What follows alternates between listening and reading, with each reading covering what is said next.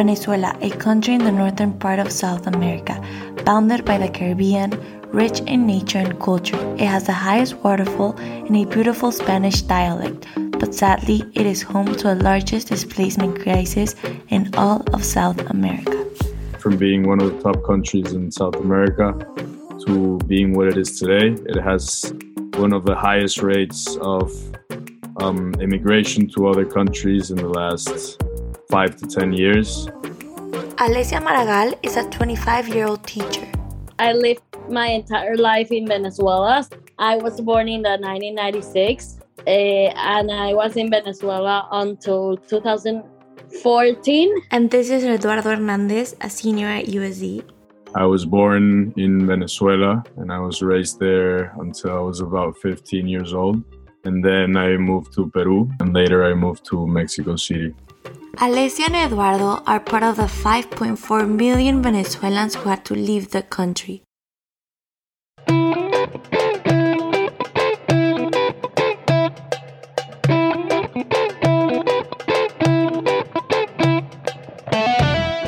In the 1920s, Venezuela discovered it was home to the world's largest oil reserves and became one of the richest Latin American countries.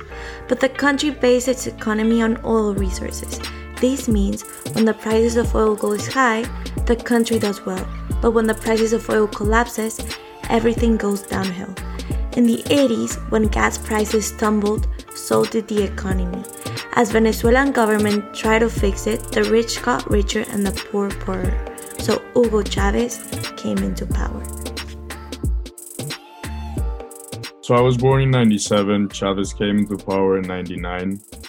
And at the beginning, there wasn't very visible changes. I would say I grew up with Chavez being president. Chavez was a former military with leftist ideals who appealed to the poor and with social programs reduced 20% of the poverty.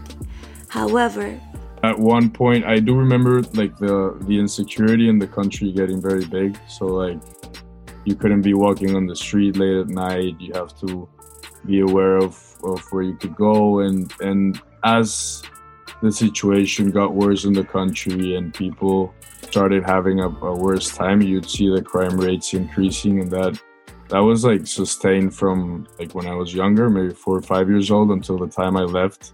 It continued to get worse.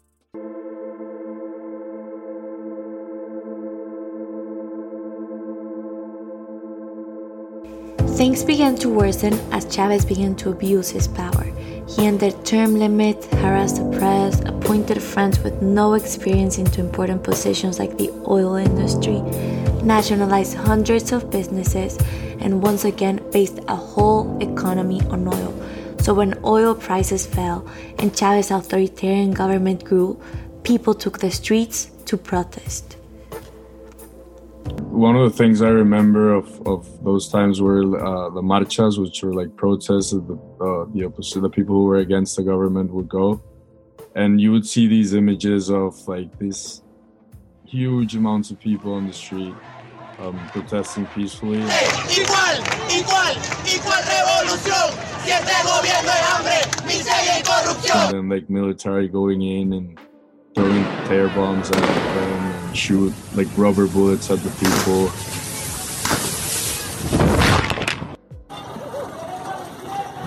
I would even have older cousins that would go to these protests.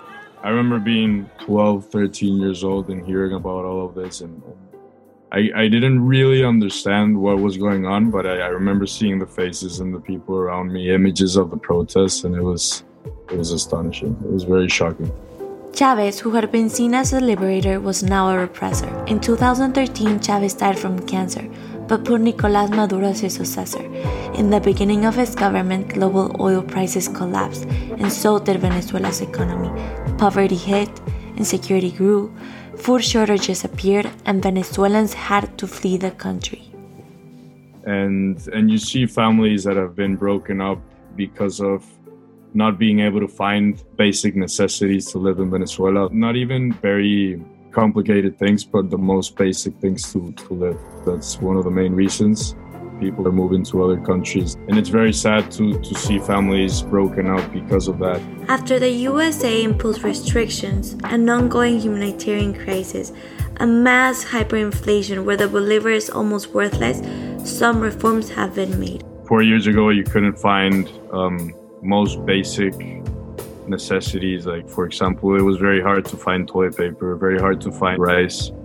Now you pay in dollars, everything there. So the quality of the food is better. Things that they sell are better because they pay in dollars. But I also was talking to my friends that still live there, and they tell me that that's only the case in Caracas. Like, you go to other cities in the country and it's still very bad. Minimum salary, it's like $3, that's nothing. Still, in 2021, things aren't clear if they're gonna get better. The conclusion is nobody can know if it's gonna get better or when it's gonna get better. On the political standpoint, it's not gonna get better anytime soon. So the uncertainty is Maduro represses, censors, and is currently accused of crimes against humanity. He forced Venezuelans to make the decision of leaving their home country for a better quality of life.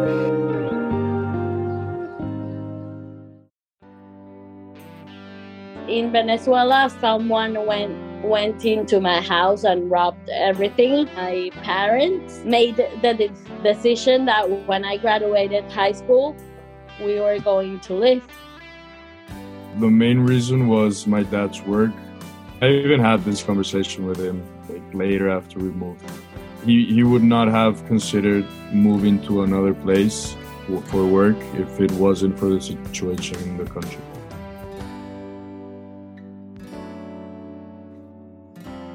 At the beginning, it was very shocking because I honestly never expected to have to move to another country. All my family had lived in Venezuela, graduated school in Venezuela. Some of them went to study abroad, but they always came back to work there.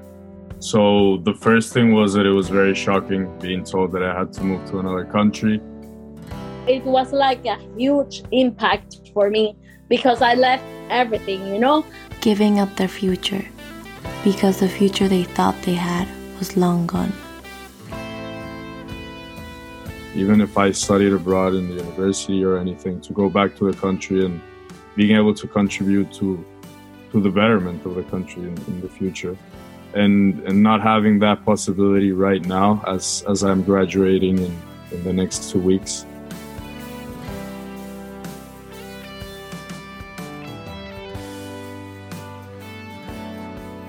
Thought I was going to live in Venezuela, live in my house, be with my friends, and then they told me we were gonna go to the United States and live here. I came here with nothing. Yes. Like, I needed to make new friends.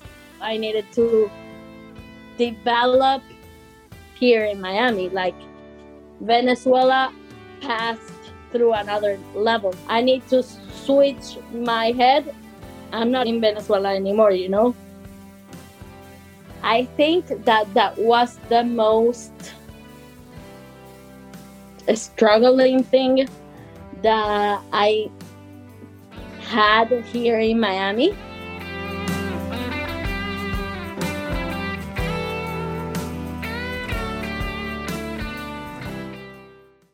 For example, my generation, the people that are similar age to me, we all lived that period of going through all of the things that were going on in the country, having to leave the country, finding opportunities somewhere else. But that also creates a companionship, closeness to our identity, no matter where we are or what we've been through throughout the past years.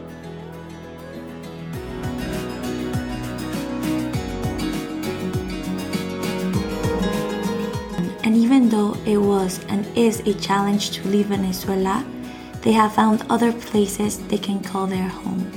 I've been here for 6 years, so now I'm like yeah, Miami is my new home, you know? Once I got to Peru and I started meeting the people there, started getting involved in school, it got a lot easier. Of course, in the beginning, it wasn't as easy.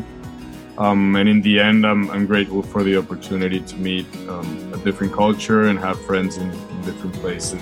And as they create new homes in different countries, going back even for a visit. As a kid that had to move when I was 14 years old, sometimes I would spend like 3 or 4 years without going there.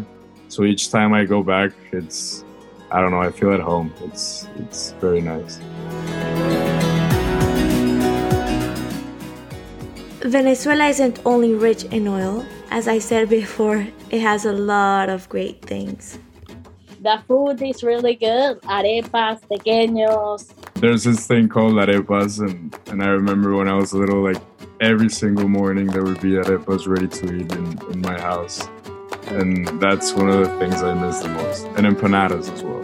Empanadas. And tequeños or not? Tequeños, of course.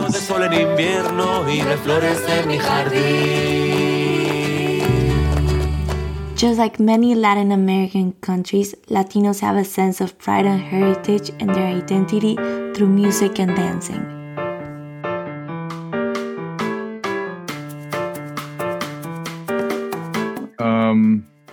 I wasn't a very good dancer, so I don't know if I missed that part, but I would say that it was fun. I remember going to the parties or going back to Venezuela and the parties. Now a lot of people dance, but it's like you dance with a partner. And for example, in Mexico, people are just dancing. So I feel like it's if you're dancing with a partner, it has a little bit more connection. And with some good reggaeton, dancing is always an option. Los legendarios. Siento que algo cambió cuando me le acerqué. This is the remix. Siento que I went to 15 años and Wisin y Yandel went. Alexis y Fido went. The reggaeton singers.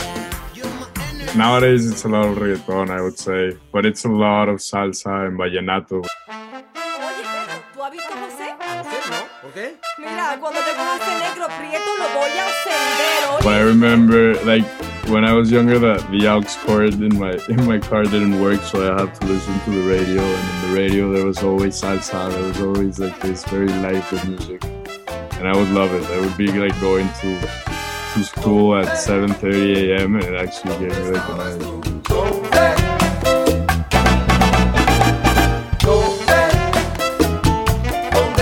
There wouldn't be a better place to enjoy this music and dancing than at the beach. And Venezuela has beautiful beaches. The beaches are great. I love them.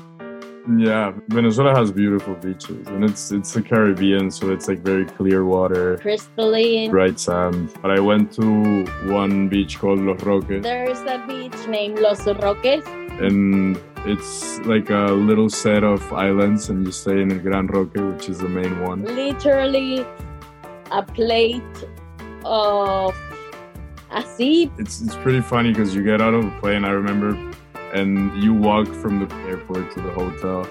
There are no cars on the islands. And then from that one, you take these little boats to the different smaller islands. Just sand and ocean, no buildings, nothing built on it. So you feel completely disconnected. Being close to the Caribbean didn't only give them beautiful beaches. It also gave them that cultural thing is really good. I wouldn't know if it's a word or a description, but a very Caribbean culture. Venezuela has a rich cultural heritage because in the history of Venezuela 20, 30 years ago, there was a lot of people from other countries that were moving to Venezuela, so the culture has little bits from everywhere.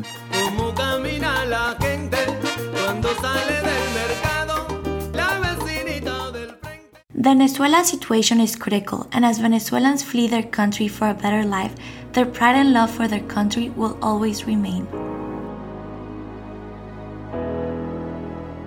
I'm proud to be Venezuelan because Venezuelan people are happy, funny, if you met people from Venezuela, you would laugh your ass out. They are really, really funny. They can be really, really sad, but they try to make fun of things so you can laugh. I would say the resilience and the people helping out their families, and even though like you would see Venezuelans making minimum wage or even less, and half of that they would send back to the people in Venezuela and their families over there. So like that connection to family, that connection to fellow Venezuelans, no matter what, I would say that's one of the main things that I'm proud of being Venezuelan.